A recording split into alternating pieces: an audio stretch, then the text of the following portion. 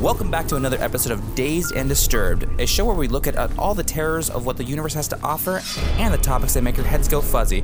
Today I have a full house of guests. We got Nicole with the good hair. House of Mouse. We got Nick with the cheese. And we got Madam Moxie.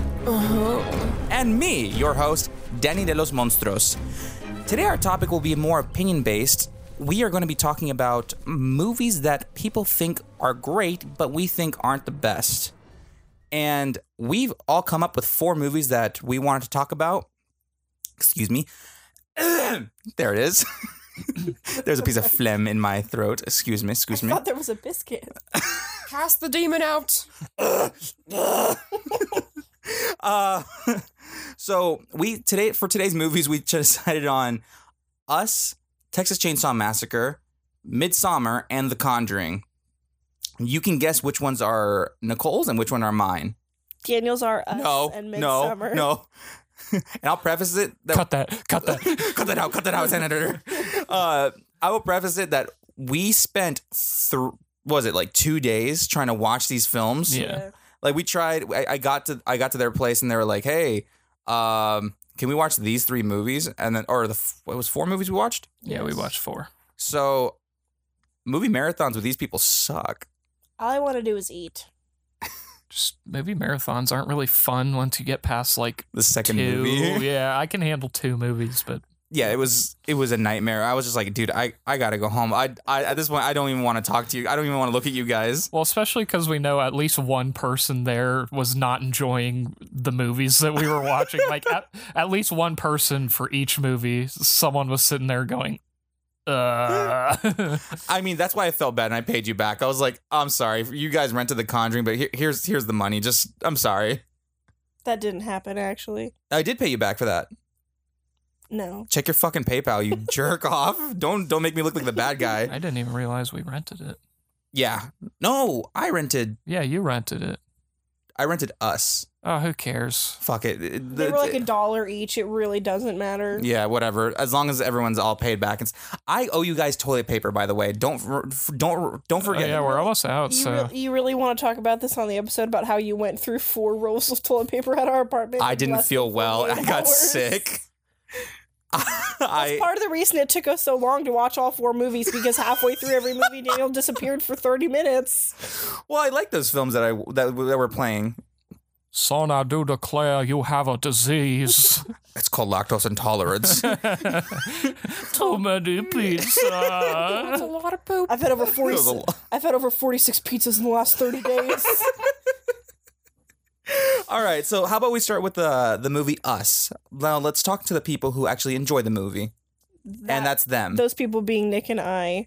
One of my favorite things about this movie is that when you see it for the very first time, granted that no one spoiled it for you, you really don't have any idea what the movie's going to be about. Like the beginning, middle, and end of the movie work to be, very linear, but you kind of don't really know what's going on in the very beginning, which I really like. And there's also very great symbolism and foreshadowing right from the beginning. So even when the movie starts and you're being shown the Hands Across America commercial, you're like, what the hell does this have to do with anything in the movie? And then you're like, oh, actually, this is like a crucial part of the plot.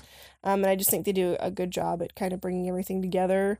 It's definitely a movie that's designed to make you feel leery about ordinary things, and we'll kind of get a little bit later into like the overall theme and kind of the plot of the movie. But yeah, I really like it. My only complaint would be that occasionally the dialogue certainly lacks. It feels very forced, but I don't think that makes it a bad movie. You hypocrite! You said you had nothing bad about to say about the film. There's literally no movie or anything in the world that I would say is perfect.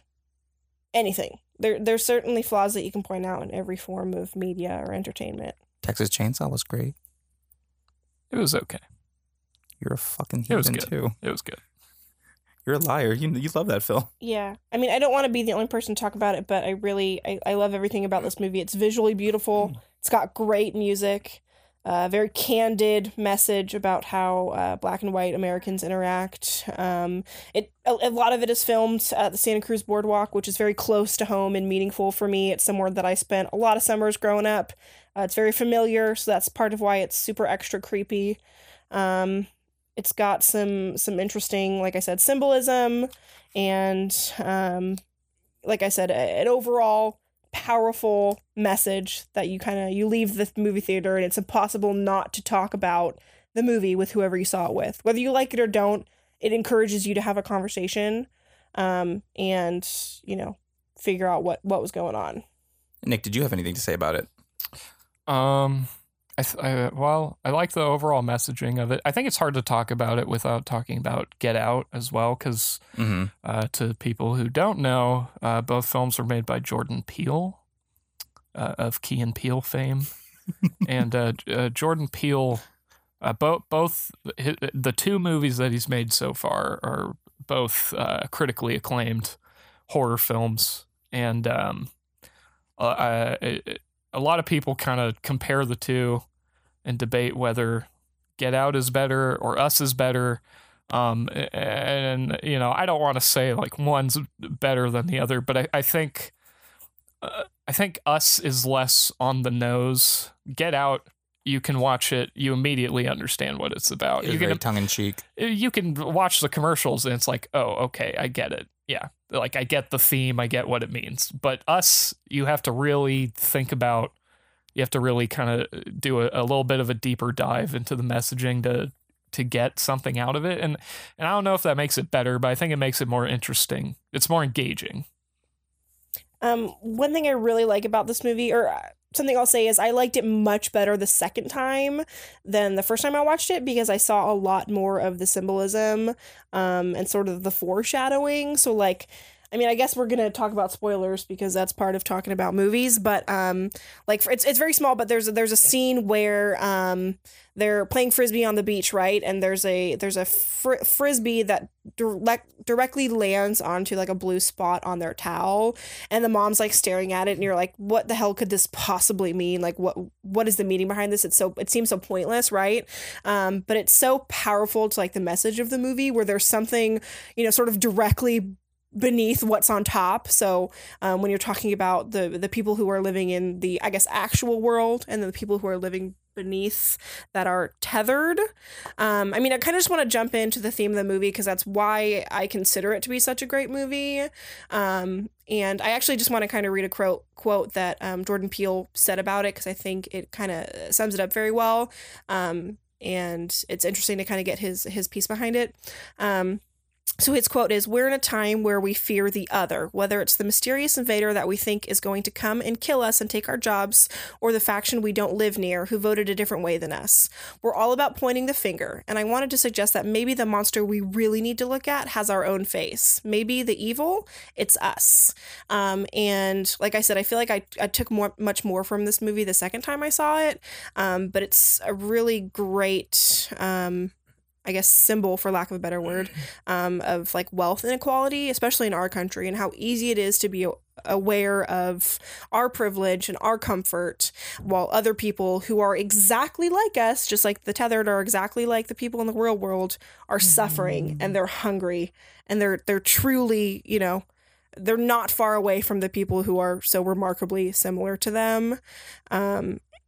Another, I guess, sort of flaw I have with this movie, which I think I have also with Get Out and with a lot of modern horror movies, is that the transitions between horror and comedy are super abrupt, right? Yeah. So there's a scene that everybody knows, and the song I Got 5 on it, it's super typecast for that movie. They're in their car, they're singing, they're dancing, and then like they drive past like a homeless guy being taken into an ambulance, and that scene is super abrupt, and like you're like, what the hell? Like, I dislike in movies when they kind of use like comedy to lean on, especially in horror movies.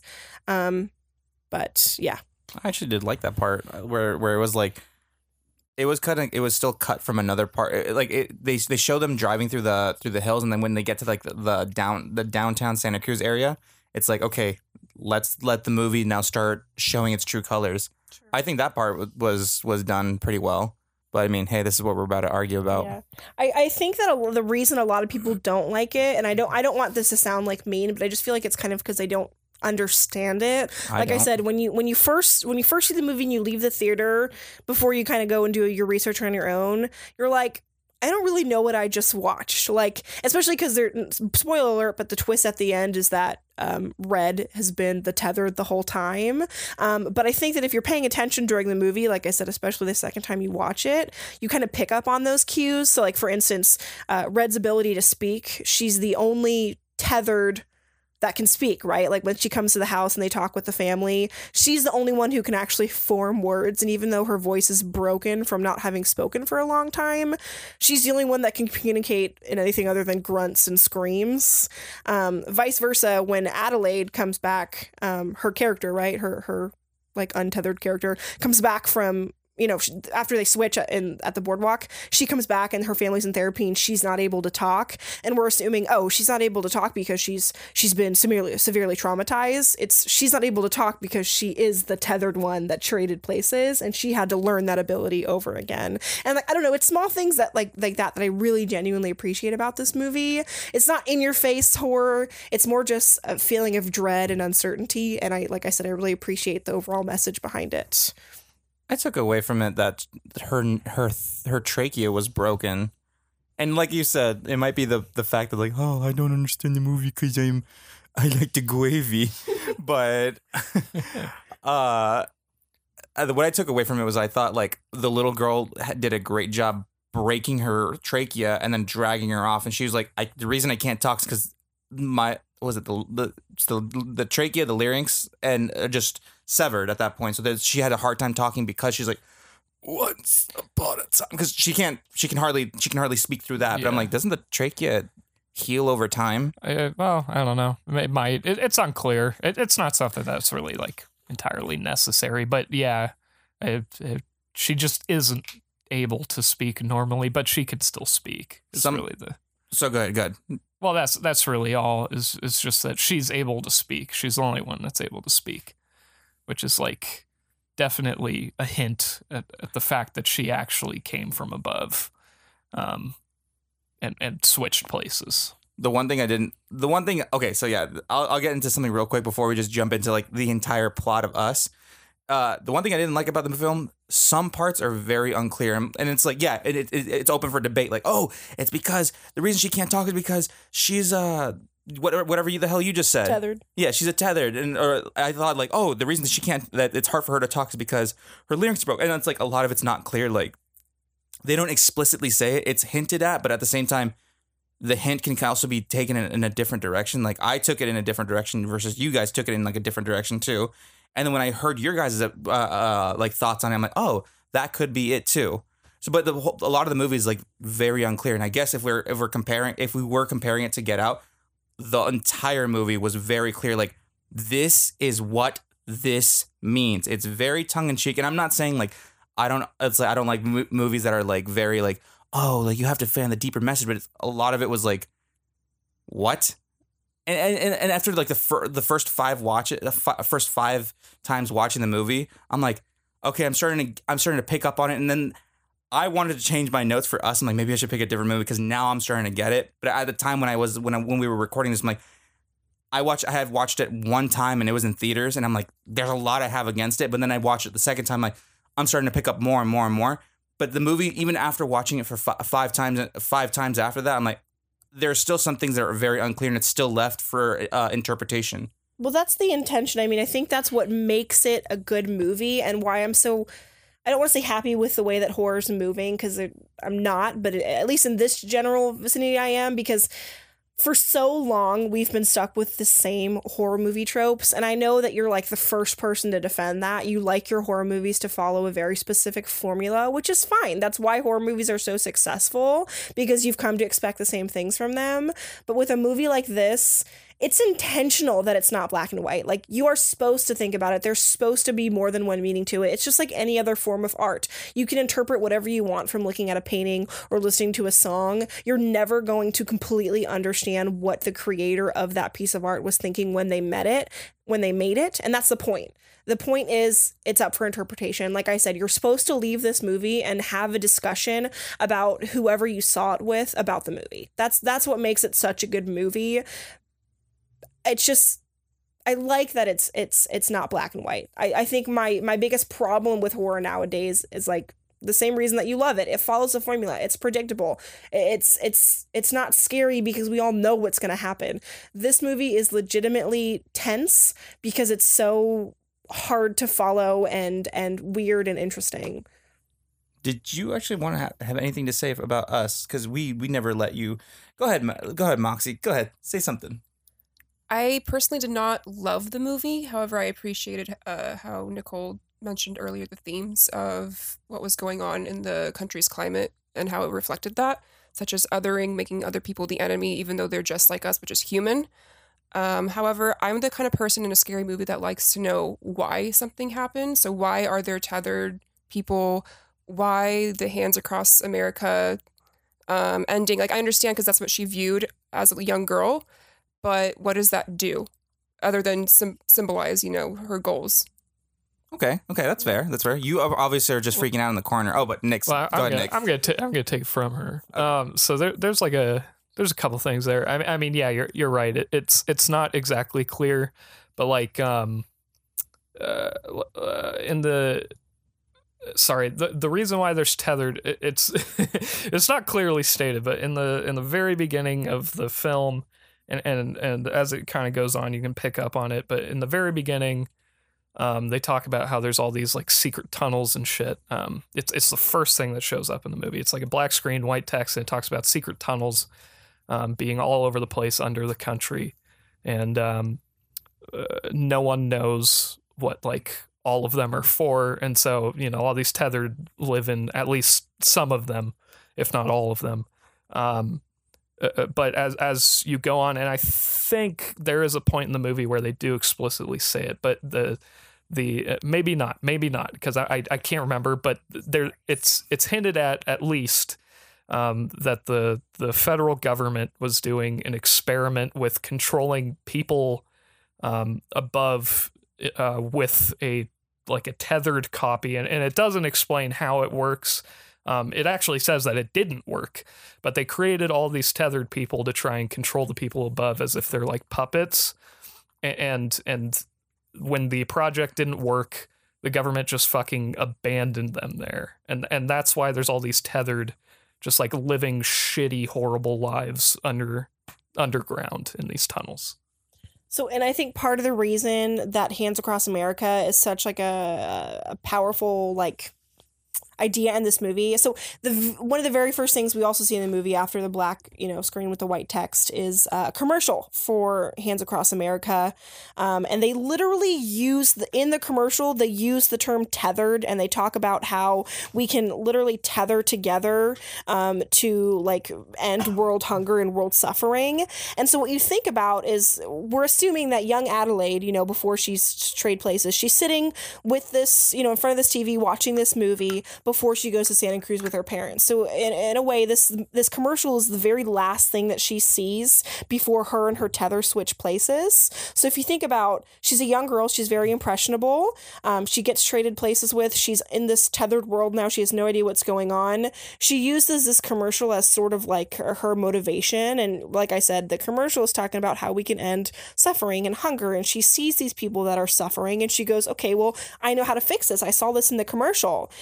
And so that's why that's so like meaningful to her and to the movie, I think. And additionally, too, the whole Hands Across America was obviously a real thing. They raised about $34 million.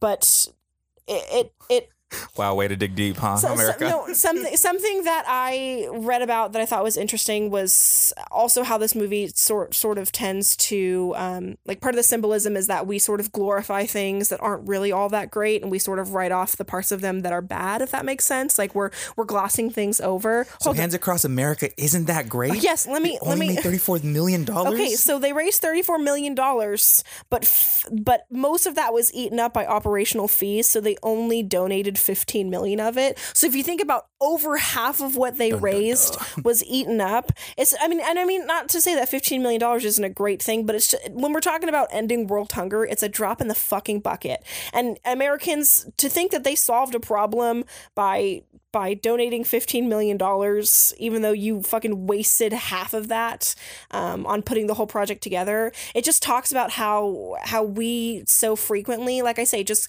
kind of gloss stuff over. Wow, we did this really great thing. Look at all the stuff that we did, but we don't talk about all the shit that we had to do to get there, right? Like, kind of like just our culture in general. Like, hey, yeah, we live in America. We live on the West Coast, but like, think about how we obtained this land and all that stuff. Like, we only look at the good stuff. We don't look at the shitty stuff that happened to get us to where we are.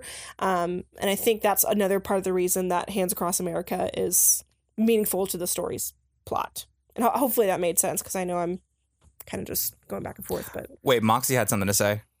Oh, I was just going to say, like, Hands Across America is kind of like every other big world fundraiser that we've always had, like World AIDS or We Are the World, that whole 80s thing that went on, and then We Are the World. We Are the World. We are the children. It's very like, oh, let's have it's a very like white savior complex. Like, let's help these poor countries. Like, oh, look at the and this is not my opinion. This is basically, just disclaimer this. Like, let's help the poor other brown people that are starving. But that's what it is, because we did this to these countries, and we're ignoring that, and we're like, oh, look how great we are, the white Americans, we're fixing our guilt, But it's not that. You white. What was it? You white milk. Yeah, you white guilt. But also what's interesting to me is that this movie not only kind of helps, I shouldn't say helps, but kind of symbolizes the space between white and black Americans, but also just between black Americans in general. So think about it. Like, the family that we're exposed to in this movie is very well off. They've got a boat. They have a summer house. They're able to afford to take their kids here and go out and do this stuff. But think about the like stark contrast of that, of like black communities in America that don't even have access to like clean water or good education for their children. Like, the male character in this movie, whose name I'm forgetting, is wearing like a Howard University sweatshirt through part of it. And you're just like, wow, what a great school that you have the opportunity to go to. But think about like all the black kids in our United States of America that will never be able to afford to go to school. So not only is it a contrast between, the difference between white and black Americans, but just the class differences between black Americans in general. That's why there's so much that you can take from this movie. And I don't want people to just think it's like black versus white, because I don't think that's the purpose of this movie at all. It's just to give more light on disenfranchised communities that are just like us, that we are purposefully ignoring for whatever reason. What was that? It's like the Dream Act. It was the Dream Act that's like, oh, you have to have a certain quota of people of color to enter your universities. Isn't that still an act right now? Like, if affirmative action. Affirmative action is like, yeah, the Dream Act is with undocumented. Yeah, the Dreamers. I meant the other one then. Yeah, it's a little bit different. Also, didn't he get like a really shitty boat? Yeah, he did, but that was meant for a joke. It's not that he doesn't have the money to get a good one. It's just that it's a fucking stupid throwaway joke. Oh, okay. That's why I was like, wait a second. But even if you have a shitty boat, if you're still able to buy a boat, you are still much more privileged than someone that can't even afford to provide food for their children. I can't afford to buy a boat or food for my. I'm gonna fucking beat you up. Yeah, well, there might even be some like significance to him having the shit boat, because if you think about it, like they're white friends who are like has like a yacht, absurdly wealthy. Yeah, he has like a nice ass fucking boat, and like they make fun of him for having this boat that he rented, even though it's like he just rented a boat so he could have fun with his family. No, he bought the boat. Did he buy it? He bought the boat. He's like, hey. It. And then his friend was like, yeah, he was making fun of him, saying the whole like, all right, did you get the boat, the buoy? Yeah. Did you get the flare gun? You didn't get the flare gun. You fucking idiot. You did not get the flare gun. Yeah, he's like he's making fun of him for his incompetence in this thing that like doesn't it's trivial and it's nonsense, but it's just like a way of flaunting your wealth and success. And then afterwards the guy was like, you know what, fuck that guy. I don't need to get a fucking flare gun. I need to get this. I don't give a shit. Like, he was still kind of like writhing over it, like, yeah, how come he gets better things than I do? And it could be like, it can also be like a sign of envy, and that's just simply it. But then also it's almost like embarrassment over like what you can't afford, what you don't have access to. So that's a positive of the movie then, I guess. But we can also just be like we can be looking deep into it, and honestly, Jordan Peele was like, that was just a throwaway joke. You guys are just getting a little too rowdy over here. Yeah. Well, that's the thing I like about it, is that it's a movie that inspires a lot of conversation, be it, you know, political or even on just as a film. Yeah. If you're judging it as a film, it can inspire a lot of conversation. That's kind of what I look for in movies. Mm-hmm. And so that's what makes that movie appeal to me so much. That's why I like it, I think, more than Get Out. Not that I dislike Get Out. I do like Get Out. I love Get Out. But I think Us is a little better at being a film, like Did a you whole fart? film. No, that was the chair. Oh, okay, cool. Good excuse. Does it Jordan appeal to you? Who? Get Out. Ah. I'm not laughing at either of those. Yeah, you got it. I didn't even realize I just made a joke there. Wow. All right, well, how about we just go into the plot so we can actually start talking about like the deeper things about it, since Wait, I've done that. No, I'm talking about like from the beginning to the end, because I have some stuff to talk about too, and then you did too. Oh, you were just all right. I'm just gonna read from my Okay. No, my time passed. The topic like went way past. past, so it's all good. Okay, so why don't you, if you have something to like wrap it up with or get into, you can do it. Some things about the whole wrap it up. Damn, girl, I'm the host. Fuck you, like wrap it up, motherfucker. Wrap it up. Wrap it up. We got something shit to talk about. I'm hungry. I'm hungry. No, it was very.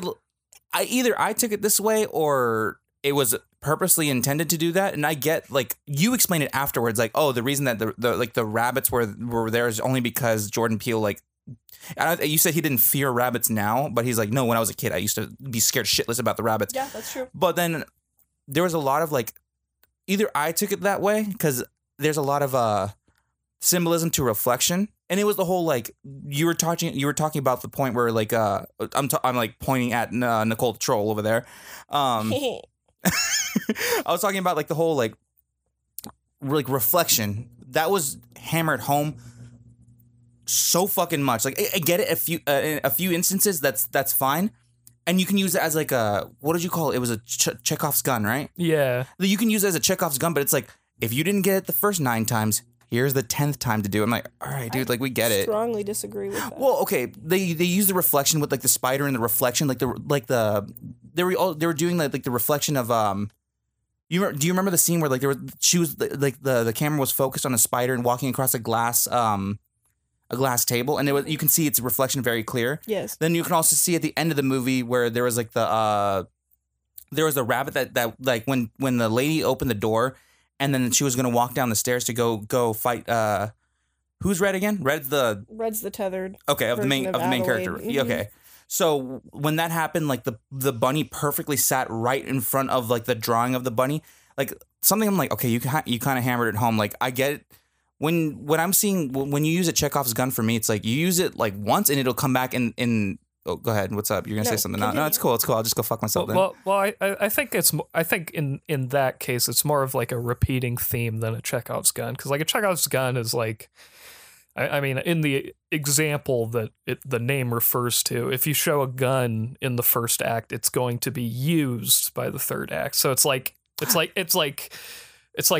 rest of the plot will revolve around it eventually. If you do something in the movie, it's going to have a purpose, or it was a pointless scene, right? Yeah. So like, yeah. So if like in the case of when they're talking about if he got a flare gun or not, Yeah. that would be like a literal Chekhov's gun, because they're talking about, oh, he didn't have a flare gun, so he's like not able to do anything when he's fighting. But then when he goes to his buddy's boat, he gets the flare gun And misses. and he misses with it. But that is like a Chekhov's gun where he's like, oh shit, here's the flare gun, I can use it. Yeah, I meant to say I meant to say like, oh, go ahead. No, I'm just saying that I feel like you started off by saying like, I don't like this movie because I don't think the themes are clear and it's very confusing, and now you're like, it's too obvious. The reflection just keeps happening. No. Obvious. That was one point that was only one point out of the themes. No, I get that theme, and I'm like, okay, but you're kind of hammering it home hard. But there are other things I want to talk about too. But I thought you raised your hand. Well, it's just like completely off topic right now. No, go ahead. So, you know how like she found the entrance into the Boardwalk Funhouse? Yeah. Why didn't she just free everybody else later on? Right? That's another thing. That's what bothers me about this movie. Like, there are so many, like, why didn't she just free them? What do you mean? Like the tethered, because she found a way into the funhouse, right? So there is a way out. Right. So why didn't she leave the other, like, earlier? Like, why did she wait X amount of years to do so? Oh, I get what you're saying. She's like, and go back to her family. Right. Yeah, so she probably could. She's like a kid though, so like I don't know. I mean, you could say it's kid logic or it's movie logic. You're right. She could have just fucking left. But she did. To be fair, she did get dragged through it, and I assume she did find an exit eventually, but she got dragged through it completely unconscious and got handcuffed to a bed, so she had no fucking clue where she was. This is true. But I mean, like, yeah, you could figure she eventually figured it out, but there's like these people down there that look like her parents, so she's probably like, oh, these are my parents. They're acting weird, but they're my parents. But what about the other, like the original tethered? She came. Why didn't she go back and free them? Like, hey guys, it's a fucking getaway. Let's go. I don't think she cared about the rest of them. I think she just wanted to go. It was like all for one. Yeah, she just wanted to go. Well, because she's, if you think about it, the tethered are supposed to be the opposite of the people from above. Like they behave in an opposite but equal way, and so we know that the original girl who ends up becoming like the tethered leader, essentially, she's very selfless. She leads their like revolution. So you would think the other one kind of maybe is more selfish, just wants to get out of there and be safe herself, but doesn't really care about the other ones. I also think this is one of those examples where you can't look for the reason in every single thing that happens in a movie. And like I said, in general art forms, like it's some movies are made not for pure entertainment value, but to be looked at as like an artistic commentary on something, right? So like when you start taking apart this movie and asking why characters did certain things, it's like it doesn't serve it doesn't help to serve the plot of the movie. Like that stuff is very trivial. And like I said, it not everything has to make sense in a movie for it to be like a powerful piece of work. Isn't that what this whole freaking episode's about? Just pointing out what we don't like about it. Yeah. Well, for sure. And I have to defend. Nicole called me trivial. Well, no, I think it's the movie is really like an allegory for different messages, but none of what you see is supposed to be taken like exactly literally. And so like when you get weird things like that, I would personally chalk it up as being like fucking like I see. Get it out of here. I would chalk things up like that as like maybe they just needed to spend a little more time in the writing room, because like when you create like a large allegory, you're making a movie that's an hour and a half, 2 hours long, and it's all supposed to be a metaphor for something. Yeah. You're gonna miss something that like something's not gonna make 100% sense. And that's fine. That's just how that works. And I don't love it. I don't love when I catch like strange little things about like that. Yeah, like continuity errors or questionable motivations of characters and stuff. But if the movie's meant to be an allegory, I tend to cut it a little slack, because I know it's like, they're trying to get a certain message across. Mm-hmm. So if the something that one character doesn't entirely make sense for like a scene, I'm like, if it gets to the end, it gets to the end, and that's fine. Something about the continuity that you were talking about that kind of got me like, what the fuck, was the whole like, at this point we now know that the tethered and the real Adelaide is the main character. The real Adelaide switch places. Why was she still mimicking her? What was the real human mimicking the tethered up in the real world, and she was the one acting animalistic? Oh yeah, I agree that it doesn't make sense that in some cases the tethered like physically do what the untethered do, like when they're moving around. I don't think that makes sense. I think that's more just to like serve for different like the way that they like end a scene in the movie, right? Like, okay, this will help to end the scene, so they will do it in this scene, but they won't do it in this other scene. Like you said, it is definitely a continuity error, but yes, I can see how that can be confusing and frustrating, but like I said, I don't think it takes away from the the plot of the film. But if you're watching it and you're expecting things to follow a formula and go a certain way, I can definitely see that that's frustrating. Well, I could also come up with like a theory as to why it works, but it's so like it's not entirely necessary. Yeah, right. Because like, you know, like it's a failed experiment by the government, and so maybe they can like tap into what the other people, like what the people up above are doing. Maybe they can mimic them if they want to, or there's situations where they're forced to mimic them, but it doesn't always work because it is a failed experiment. Yeah. So like obviously it's not a perfect mimic. And maybe they don't control the people above. Maybe that's where the failure is, but we don't know. Yeah. So it could be explained, but it was never clear. It's not clear, and it's a very tinfoil theory about this. Right. Well, and this is where I think we ultimately differ on our feelings about the movie, is that even though it's unclear, I don't care. I don't need it to be clear. And there's nothing wrong with wanting it to be clear, or disliking that it's unclear, because that's your position, right? Yep. Yeah, and that's fine. This may be going too deep into it, but I kind of thought of it as like north and south magnetic poles, how opposites attract. So when they're underneath, they're on different magnetic poles or whatever. So they're going to be mirroring each other, but when they're on the same plane or field, they don't attract. Well, that's when the God thing came That's in. awesome. I love that. I'm not trivial anymore. Oh, see? Yeah. You brought yourself back up. Yeah. You got some Nicole points. Well, I think we talked about it when we first saw it. My thoughts were kind of like they might be able to control them when they're like below and the other ones are above. But as soon as they are like together on the same level, They're just like, fuck you. Yeah, there's no necessity for that anymore. Also, what made me kind of laugh in the movie was the whole like, the only thing that stops them, like stops the tethered from coming up. I didn't even know they were called the tethered until like at the end of the film, by the way. That's why I was like, the other people, the shadows, and I just kept going for it. But the only thing stopping was like an elevator that was just like going down. So like they would be able to, they couldn't walk up. They'd be like, I can't get the fuck out of here. Yeah. But then like, yeah, like you said, if they were on the same playing field, it's like, I have now a mind of my own. Guess what? Fuck you, and then just choke the other person out. Yeah, well, if you notice, they show scenes where the little girl's like walking past all the other tethered as she heads to the escalator. Yeah, and it was an act of God, is how she described it. Well, yeah, well she's walking past all of them, and they're all doing the actions that their counterparts are doing up above in like kind of a twisted way, but they're all doing the same actions. Yeah.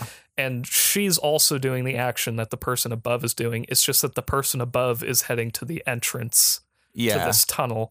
And then as soon as they are together on the same level, she's able to act independently, I guess. So was the funhouse like perfectly aligned with how to... I think the funhouse is just kind of like this... like fucked up, like it's like a portal almost, like a physical portal with no like supernatural shit to it, but it causes this like almost supernatural thing to happen. And also like the purpose of fun houses is to distort your reality with like the different mirrors and stuff. So it kind of like it's like a free zone, like Nick was saying, you know, it just distorts everything. Yeah, that makes sense. You're going in. Yeah. All right. So let's talk about Texas Chainsaw. Hell yeah. So we're gonna talk about the thing. Oh, you know what? Let's just change it up because I want to smear your face in the shit, Nicole the Troll. Well, why didn't you like the movie? Well, okay, let me preface this by saying I had never seen this before.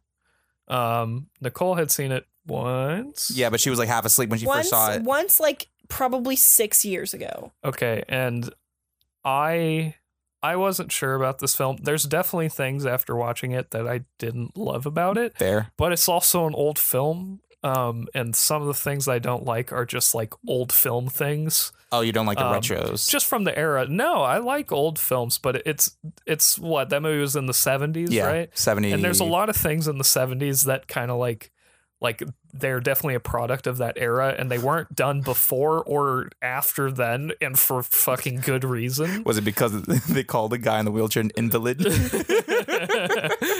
No, that was funny. No, but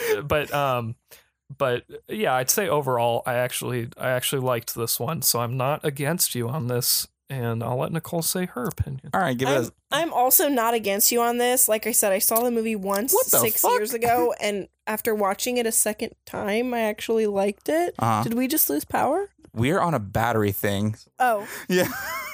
All right. Anyways,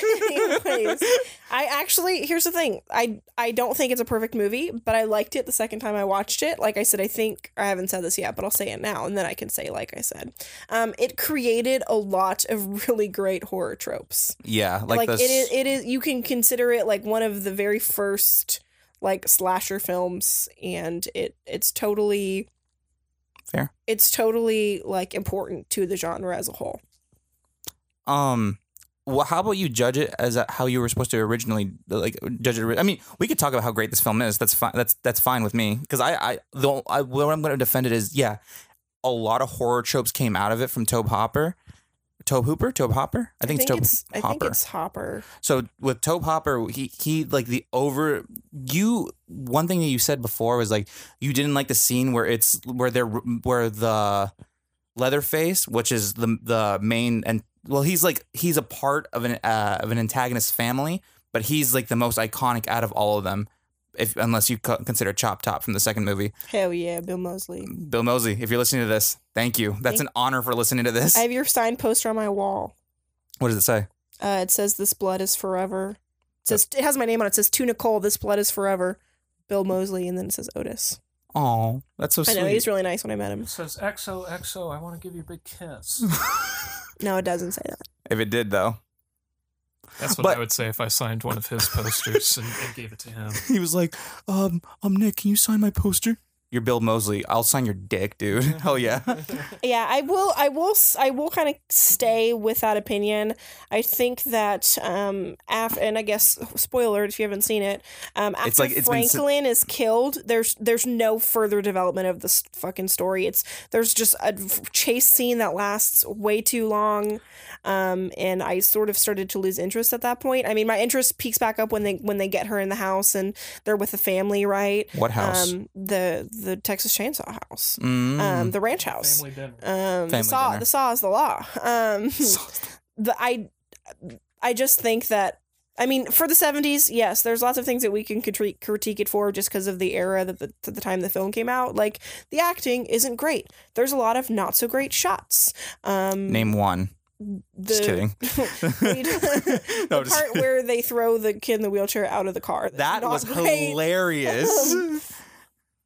I love the part where he's just like, you think he's going to chase after me? He's like, no, he's far away. I mean, little do they know, like, yeah, he's going to get fucked by this family, but yeah, it was just, that's funny. It was like, when he was like falling out, no, give me the flashlight. No, we'll go together. Yeah. Like, I'm pushing you down a hill. I can't. You're huge. He's like, no, but we'll go together. Yeah, he's not a likable character, that's for sure. He reminds me of Shrimp. No. I think that's one of my biggest criticisms of that movie, and it's also a criticism I have about a lot of horror movies. Is of the that 70s? I hate every character in that. There's not a single character that I like. The chick that by the end of the movie you're supposed to be like kind of rooting for. The final girl. I don't care about her. I do not. There's nothing she did that made me like her. In fact, there's a point where she abandons her brother who's wheelchair bound and clearly has some some form of like social disorder. I think he was just acting that part though. I think he was just like, he wasn't meant to be like, oh, I'm taking it as I'm an invalid. I think he's like literally, no, I'm just wheelchair bound. That's it. Well, yeah, but he acts stupid. But he's wheelchair bound, and she and her friends just fucking leave him in like a hot car outside for like hours.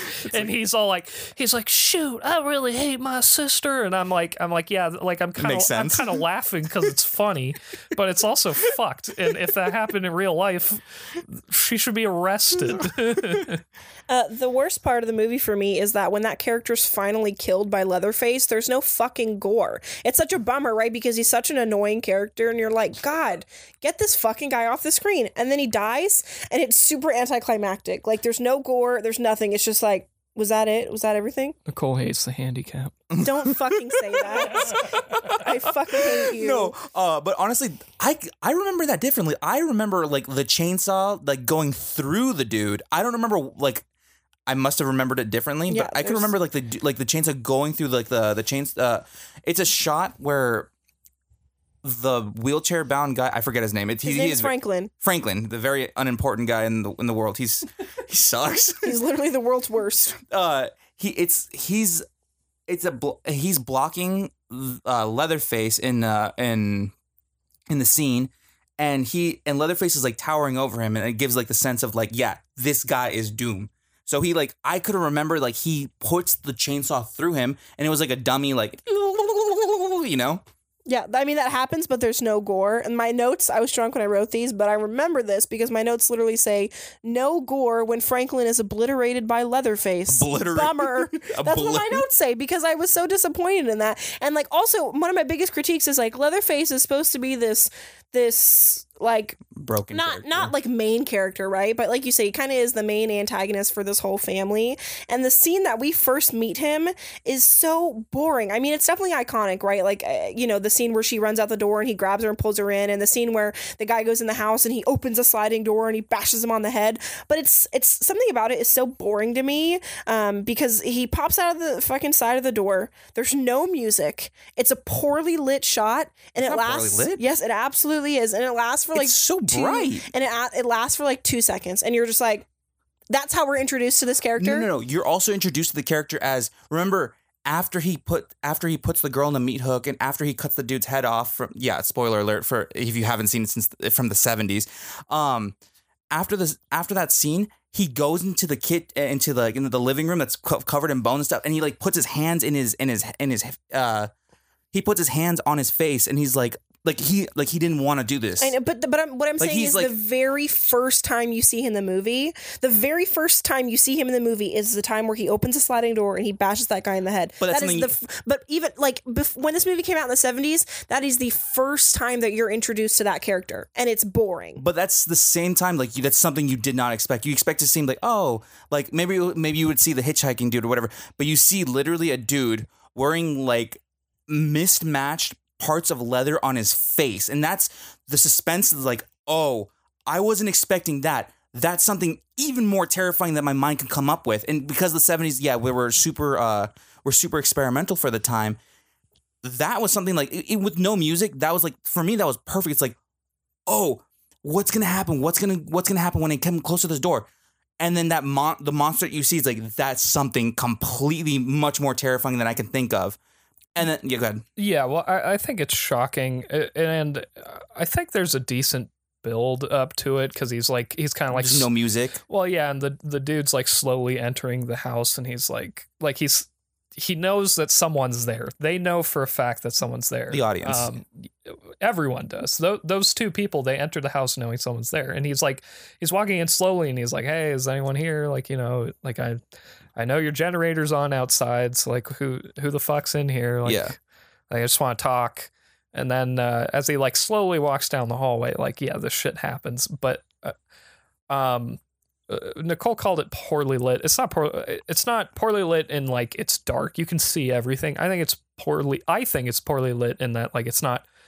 It's like when the house the lights are off. There's no like mood. There's no mood to it. It's just like.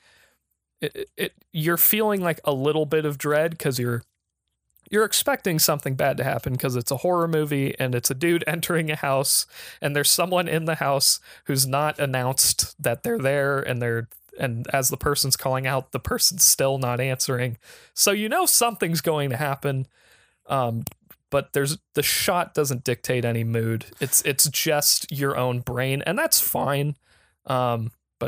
I think artistically in film, that's not exactly the best way to do that. Well, what I think it was is that like it could be usually it's the directors who are supposed to put the mood in the film, but because it's so, you're already getting like the sense of like there's bones like hanging from the ceiling, like you see it outside, so like already that's a sense of like, okay, something weird is going on in this house, like who does that? And that's a sense of like, now it's the audience putting the mood of what's going on. Like the whole movie's bleak, and the whole movie's like, it revolves around like death. Like the movie starts off with like them picking up a hitchhiker, and it's like, they start going into they talk about slaughterhouses for a little bit, and then yes, stuff happens after that. But then at that time, it's like the mood was made by the audience, and that's something that wasn't seen before. It's like, oh, you're not like the director's not going to add the mood for you guys. The audience will do it for you. And then at that point, like seeing it in theaters, it's like you're grabbing like your significant other by the crotch, like what's going on? And then all of a sudden, like that just shows up, and I think that was like to me was brilliant. Like there are some the horror films that I've seen that don't have music, that don't usually use much music except for maybe a little bit of ambient noise. And then that to me is like, oh, that's it could be done better or it could be done poorly. Oh, go ahead. You were gonna. No, my only thing I want to say is I think I wrongly said that it didn't have any music. What I meant was there's like no sting. Like I really think that part of what makes, because what you can call that scene is a jump scare, right? It's sudden. Yeah. He opens a thing. Part of what makes jump scares very scary for me is there's a very sharp sound. That scene is fucking silent. I really appreciate the use of sound in movies, and I feel like a big critique of movies of that era in general are like the sort of like lack of that. And so in that scene when he fucking opens a thing and he just beats him, it's just like a thud and that's it, and you're like, there's nothing jump scary about that. The sound that you were looking for was the door slamming open with Leatherface behind the door. That was the okay. It wasn't the whole like it was for sure. But I think And this is me being a fucking dweeb, but I'm a big fan of all movies, no matter what. And the two of the most important things for atmosphere in a movie are lighting and sound design. And this comes from a time long before Texas Chainsaw Massacre. Yeah. I mean, like Dracula. I think like Orson Welles with Citizen Kane is generally considered to be like the first time where lighting, especially, was considered to be like super, super important. And when you kind of toss that to the side, because I think the lighting for that shot is lazy, and I think actually that whole movie's lighting is pretty shitty. The scene where they're like running through the woods is like you can kind of tell what's going on. It was a giant spotlight just shooting through the forest, and like you have to run through the ray of light, and because that's literally all I can see from you. Yeah, I don't think that movie's lighting is very good in any scene. I can't think of a single scene. Maybe in the van in the beginning. I think that shot and that scene is cool and moody, but the rest of it just feels out of place, and the sound design too is it's okay in some spots. Like when he first enters the place and you can hear Leatherface making like fucking weird pig noises, like pig sounds in the back, like that's definitely eerie. But him slamming the door open is it could cause a jump, but the problem is it's like it's not quick enough for you for it to be surprising. It's all about kind of like speed when you're trying to make someone jump, and it has to be so quick that you didn't really perceive it happening until it's happened, and then all of a sudden you're like, oh fuck, shit. But you're seeing this guy like creep up really slowly, all from this like one static shot. And then like the door, like it slams open, but it's like a second of time, and you can kind of really get in what's going on before it surprises you. There was one thing I did want to talk about too. Like I don't think the film. You're right about the light. I do agree with the lighting and sound. That's a lot of it does help with horror, and how you can see how like the beauty and the art of horror is like, yeah, you need lighting to create a mood, and you also need the sound to help elevate the mood. But when I was watching it, from what the time had, like, you know, in the 70s, everyone was experimenting, whatever. Like Grindhouse was coming out, and you see like action or like artistic movies. Like what was the movie that you were talking about? It was like literally the end of Jesus Christ's life, but it was filmed in such a weird way. It was Holy Mountain. Passion of the Christ. No. It was Holy Mountain. So a lot of the movies at the time, Holy Mountain. Yeah, I love that song. Who's it by? System of a Down. Holy Mountains. Oh yeah, I did forget about that song. Okay, well, I guess I'm not that much of a SOAD fan, am I? No, but I think it was about like it was trying to be more experimental. Like, what if we just don't add the sound? And it's I think that's at the time like what I appreciated about it. It's like Tobe Hopper was trying to do something completely different than what usually, like you said to me before. Like the reason I like horror is because of like it follows a certain pattern. Sure. And then you guys are saying like, yeah, like, but what about you if you look outside the box? And I think at the time Tobe Hopper was doing that because it was something that wasn't done at the time before. And everything happens in like what? Like that scene was maybe a good 2 minutes long, and then you get like the guy getting bashed in the head, you getting him dragged off, and then like the woman's like, "What's going on? Where the hell is this guy?" And then another 2 minutes of her now walking into the thing, and then Leatherface coming out, and then no, that was like a good like 7 minutes of a scene. I think the whole like 20 minutes of that part of the movie was brilliantly done because it's like you're introduced to Leatherface in a very horrific way that he's not here to play around. So he bashes the dude on the head, and it's like they do. Also, I do like the fact that like they mimicked like if you do get hit on the head in a certain spot, your body will convulse, and that's why I'm like, why was his body? When I was a younger kid, I'm like, why is his body convulsing? I thought like in the movies that people usually die. It's like no. Tobe Hopper did look into it. It's like when you get striked in the head with what they used to do in Slaughterhouse, they would bash the like a pig on the head, and it would start convulsing. Yeah. So it's like that's clever how like he was making the pig sounds. When you bash him on the head, like, oh, this is what's going on in a slaughterhouse. Yeah. Then when the girl was like taken in and put on the meat hook, and then people thought like this movie's so extreme that like they really put her on a meat hook and she was really suffering on that. When in reality, like she was just standing right in front of the meat hook and stuff. And then after was she cut in half? I don't remember. Or she was sanguinated or something like that. And then after the entire ordeal, Leatherface goes into the living room and is like, I did a mistake, and I know I did a mistake. And that's what I'm like. I make a boo-boo. I know that I made a boo. He had the face like, I made the boo-boo, and I like it. But, no, and so that's what I appreciated about the scenes. Like, you were introduced to a character who doesn't want to do what he's doing. And it kind of bleeds into the second movie where it's like, Leatherface is created from the environment around him. And, like, his family wants him to do this stuff, but he does not want to do this stuff. He has a sense of right and wrong. And in the beginning, it's like he knows what he did was wrong. Versus like in Friday the 13th or like Nightmare on Elm Street, these people know what they're doing is wrong, but they're like, I'm enjoying it. But Leatherface genuinely does not enjoy what he's doing. And I'm like, that's beautiful because it's already telling a story that isn't being able to be told at the time. I do really appreciate what you're saying about how love it, girl, the idea. Listen, mate. It's my turn to talk. You got the talking stick. I have the talking stick. When you say that I love the idea that they're kind of just pigs to him, right? Like he hits them over the head like you would slaughter an animal. They convulse. He hangs them on a meat hook. He's wearing a butcher's costume. I love that aspect of it.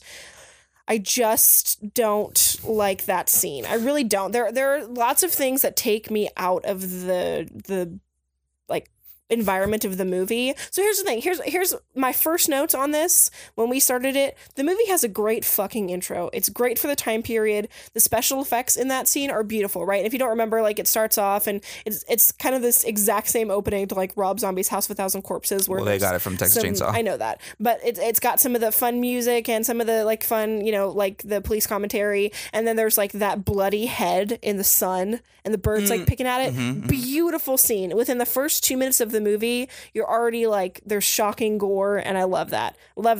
And I like I said, this movie, you can definitely credit it with some really key horror tropes, right? Like the scary gas station attendants and the cannibal family and stupid kids going around traveling in a van and getting picked up by the bad guy at the very end of the movie where she's in the car and Leatherface has got the chainsaw and he's running around acting dumb. Those are literally, you can see those in almost every horror movie now. Like those are key points and key things that this movie totally created. And I do want to credit him with that.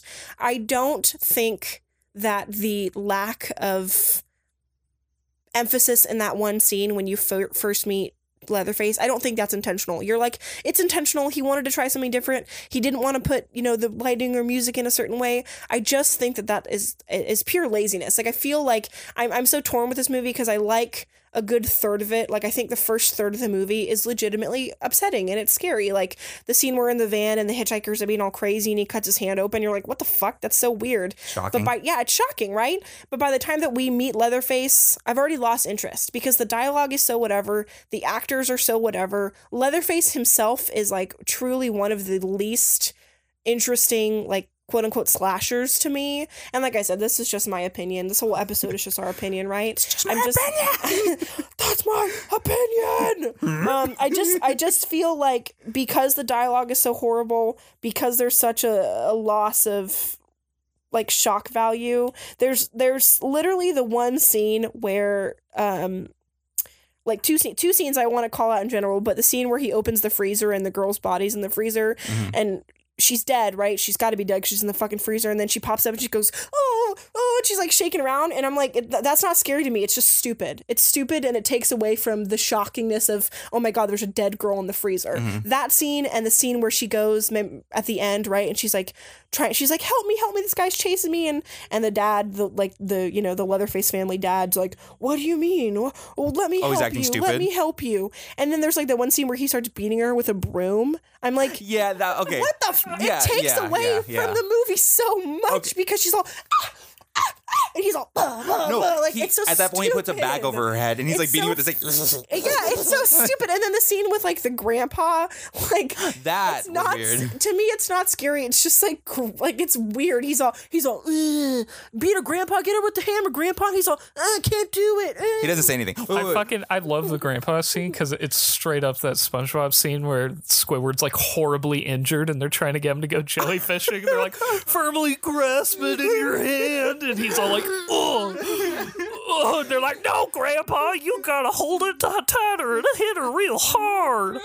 Oh my God, if SpongeBob really got that inspiration from that I don't know if that's where they got the inspiration. But it would have been clever. But in modern times, that scene has been obliterated because fucking SpongeBob and Patrick did the same twisted shit to Squidward. Wait, before we move on, because we're like catching up on time, did you want to say anything about no, you don't, Moxie? No, you're good? I haven't watched the movie. Say your thoughts. Oh, you've never watched the movie? Say your thoughts. Oh. I came unprepared. Say your thoughts about Leatherface. Is he scary? He's a little bitch. He's that's sad. sad. All right, well, I guess we're just gonna move on from there. Should we just hit up the Conjuring? Yeah, I think that would be the correct thing to do. All right, let me just scroll on down. All right, there we go. Okay. I don't have much to say on the Conjuring because I did like. I'm gonna preface it real quick. I'm a huge James Wan fan. He did some things that I'm like, oh, this is freaking amazing. Yeah. I am a huge fan of the Saw movies. I am a huge fan.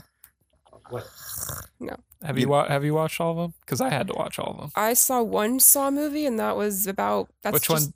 Which one? The first one, and that's like basically all of them, right? No, not at all. No. No. I really like the first one compared to the rest. I mean, it's just I feel like they should just stop with the scary movie sequels and I agree. triquels and whatever. It's just I agree. When you were talking about Texas Chainsaw Massacre 2, I was thinking this especially slasher films should not get sequels because it ruins everything scary about it because you're like, okay, I know they're just gonna make another one after this. We're talking about Saw. And the guy's gonna kill everybody, so it's not scary anymore. Like fucking Friday the 13th. Great plot because it's like you're all like, oh shit, it's Jason, it's supernatural, it's a ghost, and then at the end it's revealed, oh, it was actually this woman who was doing it the whole time. And don't talk about the after scene because that's meant for a jump scare. It's not meant to be an actual story thing. But then they make the second one. They're like, oh no, Jason too. He came back from the dead and he is now a supernatural being. And it's like this is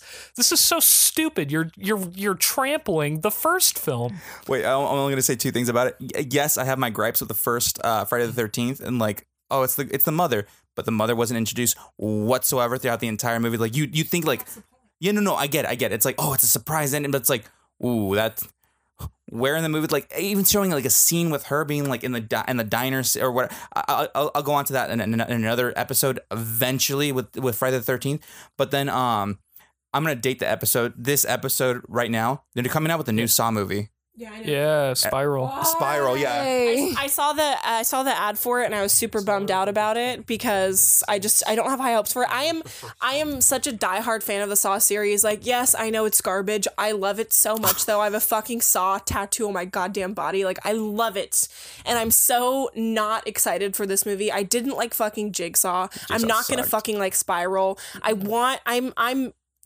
You know what? I'm going to go against everything I said about fucking Us. I love the formula that Saw follows. I love the fucking formula. Every movie has the same shit. Every movie. There's fucking over-the-top gore. There's shitty detective drama. And there's a fucking twist at the end, bro. And all the movies are exactly the same. Nick and I were just talking about this, how fucking movies 3 through 7 are virtually indistinguishable from each other. Yeah. I don't fucking care. I love it, bro. I don't know what about those movies I love. It's just like...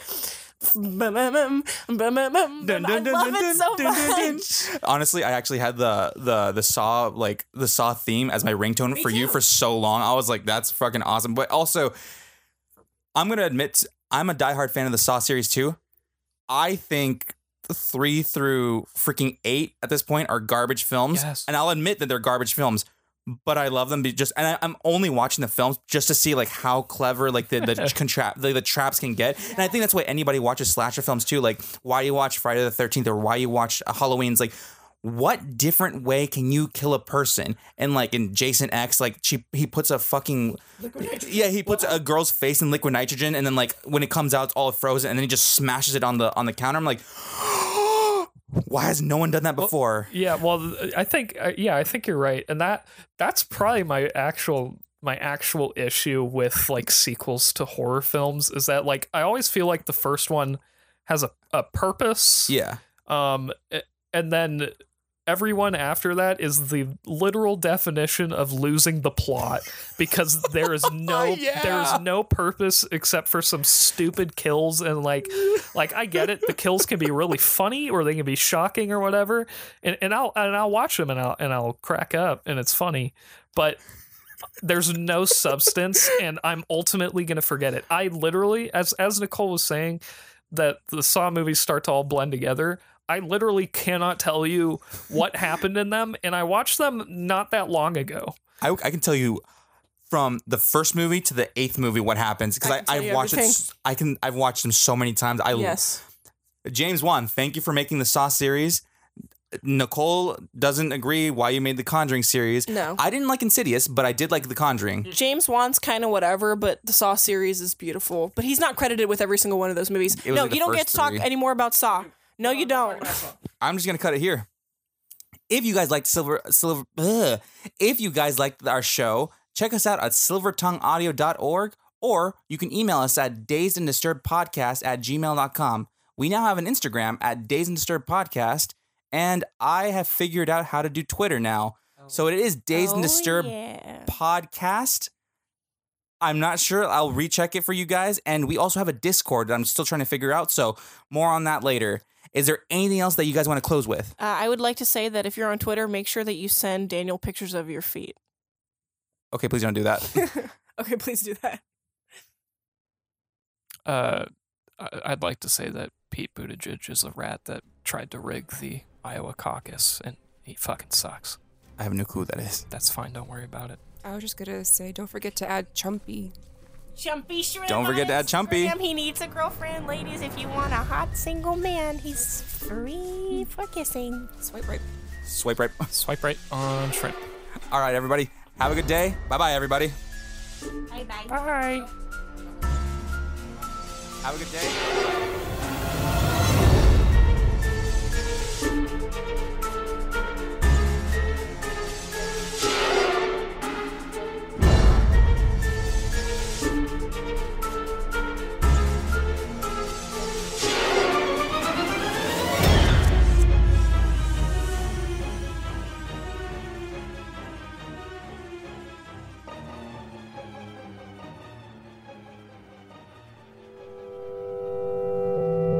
Silvertongue Audio.